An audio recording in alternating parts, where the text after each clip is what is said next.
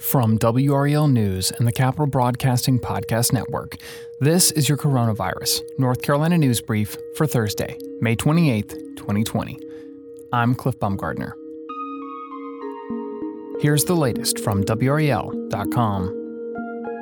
Today, the state Senate voted to allow bars to reopen in outdoor spaces, overriding Governor Roy Cooper's executive order that has closed them since March. Legislation would allow bars to serve patrons in outdoor spaces, whether they're permanent or temporary, at 50% of the capacity of their indoor area, with social distancing guidelines from the CDC and the State Department of Health and Human Services. House Bill 536 would also allow restaurants to set up temporary outdoor spaces to serve customers in the same way. Restaurants are currently limited to 50% of their capacity, and the outdoor seating could bring them up to 100% or close to it. The bill's sponsors say it's a lifeline to bars and restaurants that are hanging on by a string, allowing those that have access to outdoor space to set up temporary areas to serve more customers. It would be in effect until October 31st, or until the executive order is lifted. But the bill also takes away the power of the governor and local authorities to close bars down again if another spike in coronavirus infections should occur, and critics say that's a dangerous move. At a press conference today, the governor said the bill was misguided, noting that the health and safety of the community had to remain the state's top priority. Today, temporary and permanent changes to mail-in absentee ballot rules in North Carolina and funds to improve safety at in-person voting sites this year during the COVID-19 pandemic received overwhelming approval by the State House. The measure, hammered out by members of both parties, is designed to ensure access to voting by all those who wish to cast ballots this fall, especially those at high risk for developing complications from the coronavirus. Mail-in requests and ballots are expected to spike compared with previous years. The measure expands the options for registered voters to receive an absentee ballot request form. By September, there would be an online portal for voters to submit the completed request, and this fall, only one witness would be needed to sign the envelope containing a filled-out ballot. More than $27 million would also be distributed to the state and county election boards for equipment and security upgrades, as well as to recruit poll workers expected to be in shorter supply.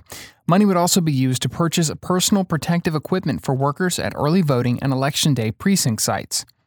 The bill now moves to the Senate for approval, but isn't expected to encounter much resistance.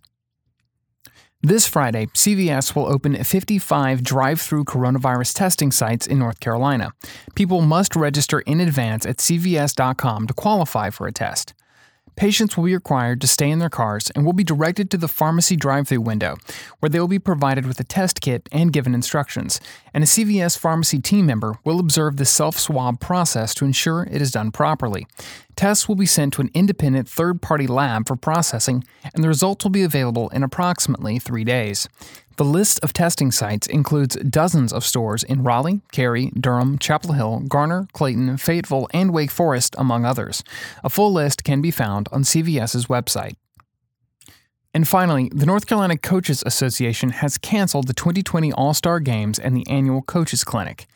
The NCCA Board of Directors voted unanimously to cancel all games due to the coronavirus pandemic, but they plan to return next year. The Coaches Clinic will be moved to a virtual platform this year. Games were scheduled to be held July 20th to the 22nd in Greensboro, in conjunction with the annual NCCA Coaches Clinic. All-Star games in boys and girls basketball, boys and girls soccer, and football were scheduled to be held. The games feature some of the top high school seniors from the East against their counterparts from the West. Players picked to participate in the All-Star Games were notified of the cancellation in an email this morning. High school sports in North Carolina have been suspended since March 13th, which forced the North Carolina High School Athletic Association to cancel the basketball state championship games and the spring sports season.